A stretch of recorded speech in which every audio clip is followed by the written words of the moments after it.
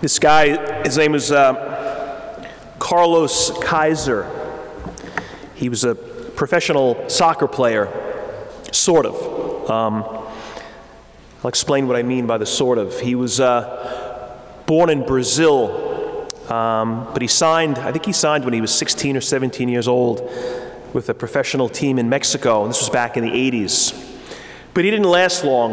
I think it was a couple of months, and he was released by the team. I mean, he was good, but he wasn't that good, I guess.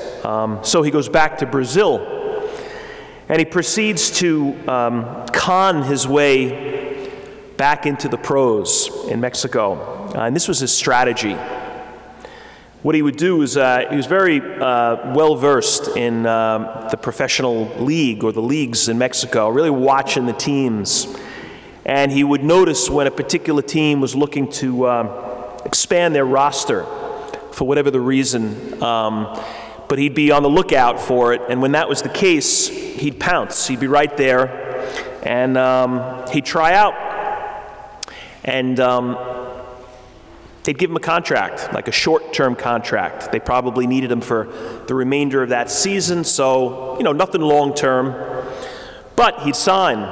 And then what he would do right away upon signing of the contract is he'd say to them that he needed about a month or so to get in shape. So give him a month or maybe 5 or 6 weeks and he'll be good to go. Collecting a paycheck during that time because he had signed the contract. When he was finally now in shape, his first game, he would immediately fake an injury. And he'd then need like another 4 or 5 weeks to heal this completely fake injury. Still getting paid. What he'd do then is he would get close to the local reporters, and ultimately he'd kind of like build a relationship with them, and then he'd bribe them. And he bribed them to write positive stories about him. Start talking about this prospect, this mystery guy who's come on the scene, and his ability. So what happened then was other teams were reading about this guy, and they would start to bid on this contract. The contract that he'd already signed, he would try to renegotiate it. And he would. And he'd end up getting a better deal and more money. And he had never even played in a game yet at this point. Like literally hadn't even been on the field. Well, he did this for 9 years. 10 different teams he signed these kind of short-term contracts with. And he kind of dodged the authorities for 10 years. He never played a full game in 10 years. Never completed a full game. One season, he was coming off of one of these fake injuries, and the owner of the team he was playing on was kind of watching him and was becoming a little skeptical. He was beginning to think there was maybe something up with this guy. So the owner says to the coach, as soon as he's off the disabled list, I want him on the field. I want him playing day one, game one, as soon as he's able. So the coach tells him that, and this guy's now got to figure out what am I going to do? So the day he's back, the start of the game, he goes over before the game begins. He goes over to the opposing stands where the fans from the other team are, and he starts a fight with one of these fans, and he gets tossed out of the game. The game hasn't even begun, but he's been told now he can't even play in the game about to be. He claimed that the guy that he got in the fight with was cursing out the owner. And the owner was kind of flattered by the fact that he went to his defense. So the owner gave him a 6-month extension on his contract. None of this ever happened. The guy never cursed anybody out. This guy started the fight. And he pulled this stuff for 10 years. Kind of an amusing story, kind of a cute story. But this guy, Carlos, was a fraud, like a total fraud. He said one thing, and he'd do another. Remember the movie with Leonardo DiCaprio and Tom Hanks, Catch Me If You Can? Spielberg directed it. It's almost like the same story. This guy, true story, this guy, DiCaprio plays this guy, his first name is Frank. I forget his last name, but he was kind of, what was it? Abagnale, that's right. He was a kind of this master of deception. He was a kid. He was just an unbelievable sneak, very clever sneak. By the time, before he was 21, he had convinced this local hospital that he was a doctor. And then he convinced people in this small town in the South that he was a lawyer. And then later on, he convinced this hospital, no, I already told you that, he convinced this airline that he was a pilot. So he spent time in a cockpit as a co-pilot. He spent time in an ER pretending he was a doctor, and he argued a case, and he wasn't even a lawyer. Like, that's how clever this guy was. This would happen for years at a time, and then he'd get caught, even went to jail a few times, and then he'd get out of jail, and he'd have another scheme. He was like Carlos, the fake soccer player. They're just not what they claimed to be. They pretended they were somebody else. Let me listen to this again. This is Jesus. Beware of the scribes who like to go around in long, fancy robes. Look at me. Look at how I look. Look how special I am. Look how important I am. And they accept greetings in the market. They accept seats of honor and places of honor. And then they take advantage of the weakest and the most vulnerable, the widows who had almost nothing. They rip them off. And they justify it with long prayers. Well, what does Jesus say about them? They will receive a very severe condemnation.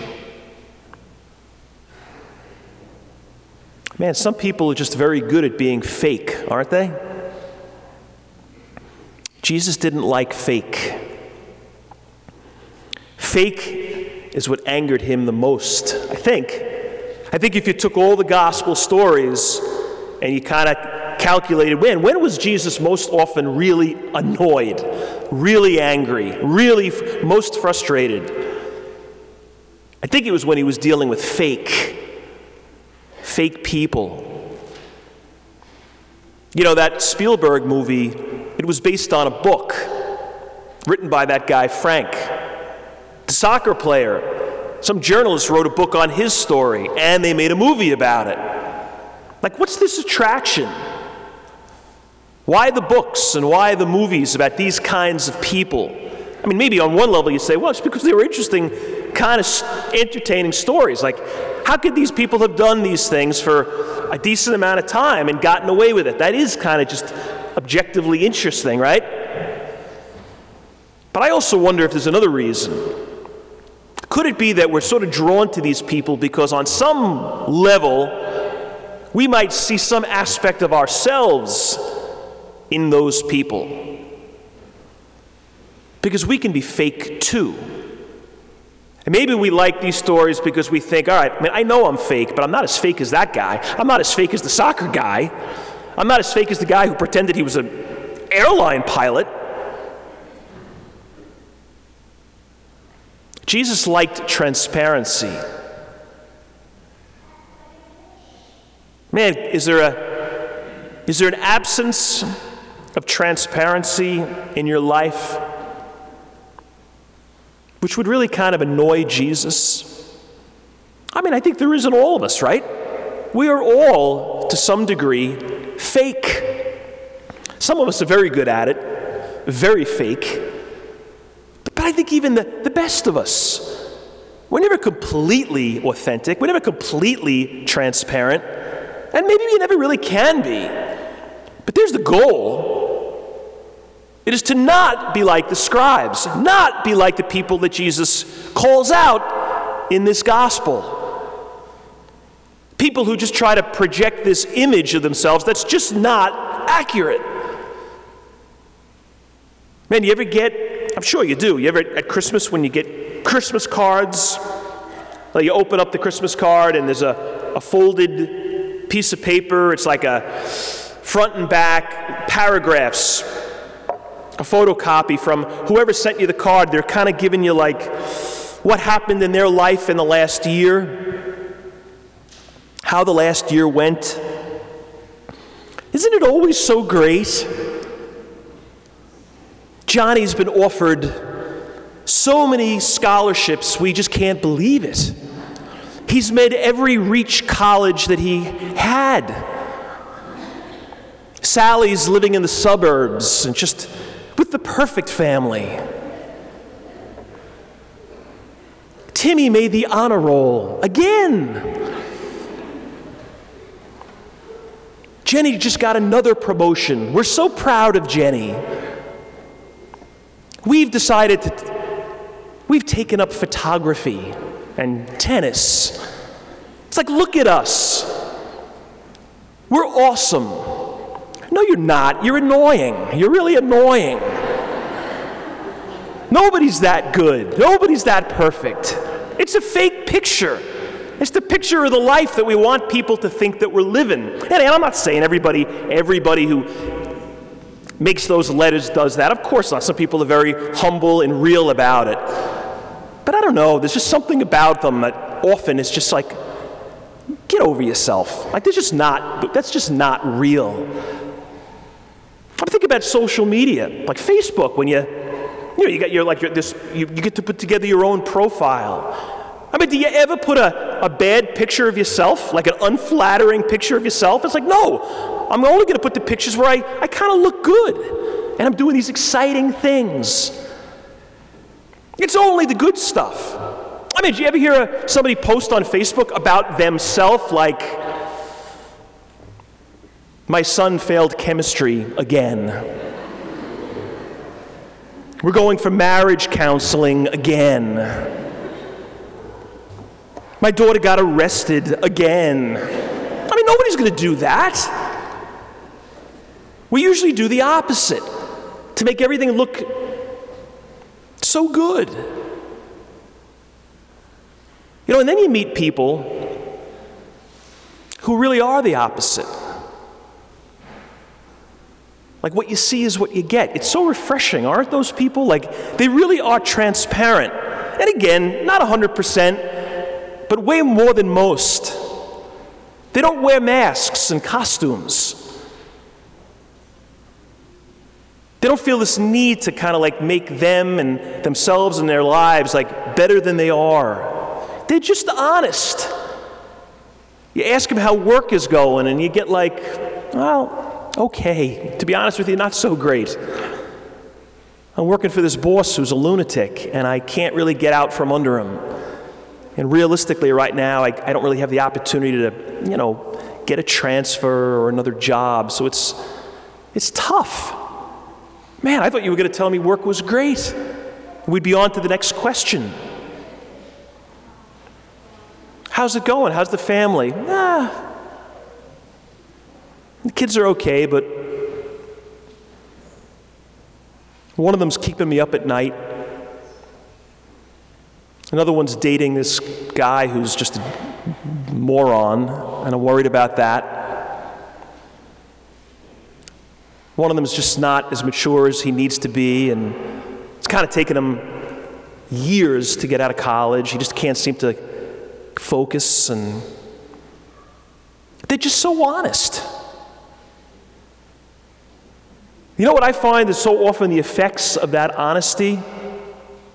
We respond with similar honesty because it's so disarming. We're like, yeah, my life isn't so perfect either. Some of my kids are making me crazy. And I'm having a tough time here and there. It becomes like this very sort of supportive conversation. It's just real. He hated fake, and he loved authentic. You know, listen to this. This is written by a priest, this experience he had. Several years ago, I was approached by a man who asked me to be his spiritual director. He was in his mid-40s, and he almost everything about him radiated a certain health. He just seemed to have it together. I mentioned that he seemed to be in such a good space when we met. He said, yes, I actually am. I'm feeling really good. But it wasn't always that way. And he goes on to explain. This is what he says. I haven't always been in a good space in my life. In fact, it's been a long struggle to get where I am today. For more than 20 years, from the time I left high school until 3 years ago, I struggled with addictions. 2 of them in particular, alcohol and sex. I had them enough under control that I could essentially hide them from my family and my friends and my colleagues. As well, I never acted out in a very dangerous way. I was addicted, but I still had good control in my life. At least I thought I did. The problem was I was living a double life, showing one life to my family and friends and living another life secretly. I never missed a day of work, and I was always able to function at a high level professionally. But my life slowly began to fixate around those addictions, hiding them, lying about my activities, protecting my privacy, daily anxiety. I functioned decently within my work and my relationships, but my mind and my heart and my real attention were focused on something else, my addictions. I'm not sure what the exact trigger was, since there were a number of things that happened almost at the same time. My father died. I had a couple of near escapes in terms of being discovered, and some just simple shame. But 3 years ago, I went on a retreat to a monastery, and I had the courage to go to confession, and I spoke with the priest. He suggested that I get into a recovery program. In fact, I should get into 2, one for the drink and the other for the sex. I took his advice, and all I can say is that it's completely turned my life around. I've been sober now for 3 years, and the best way that I can describe it is that now I see color again. Nothing feels as great as honesty. I've never been this happy. I'm now living in the light. You know, since I've been down in Long Beach, 9 years now, I think I probably had 6 or 7 funerals where people died of opioid overdose. At least 6 or 7. It might even be a few more. It's very interesting when you meet with the families. It seems to me, my experience has been, they react in one of 2 different ways. Sometimes they're very open about it. They acknowledge it right away, no secret. And they're okay with me talking about it, at least in kind of an appropriate way.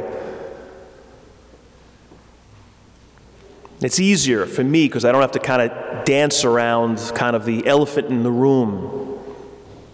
And then sometimes you get other families where it's not quite so open. They don't really explain what happened. He was 28 and he died in his sleep. Nobody has an explanation. They really do, but they just don't want to talk about it. So they're very mysterious. Listen, people have a right to grieve the way they want. They have a right to their privacy. And if they want to respect the deceased in a certain way, it's their right and their business. You have to honor that. But I would tell you this. When people acknowledge the elephants in the room, when they acknowledge sort of the struggles a person had, sort of the demons that plague them, there just seems to be more freedom in the church. Because I think potentially people are being helped. There's just more freedom. It's one less thing to kind of hide and make look better than it really is. I think it's what Jesus pushed us toward and railed against with the religious leaders in particular, because there was such little transparency. They were just so fake.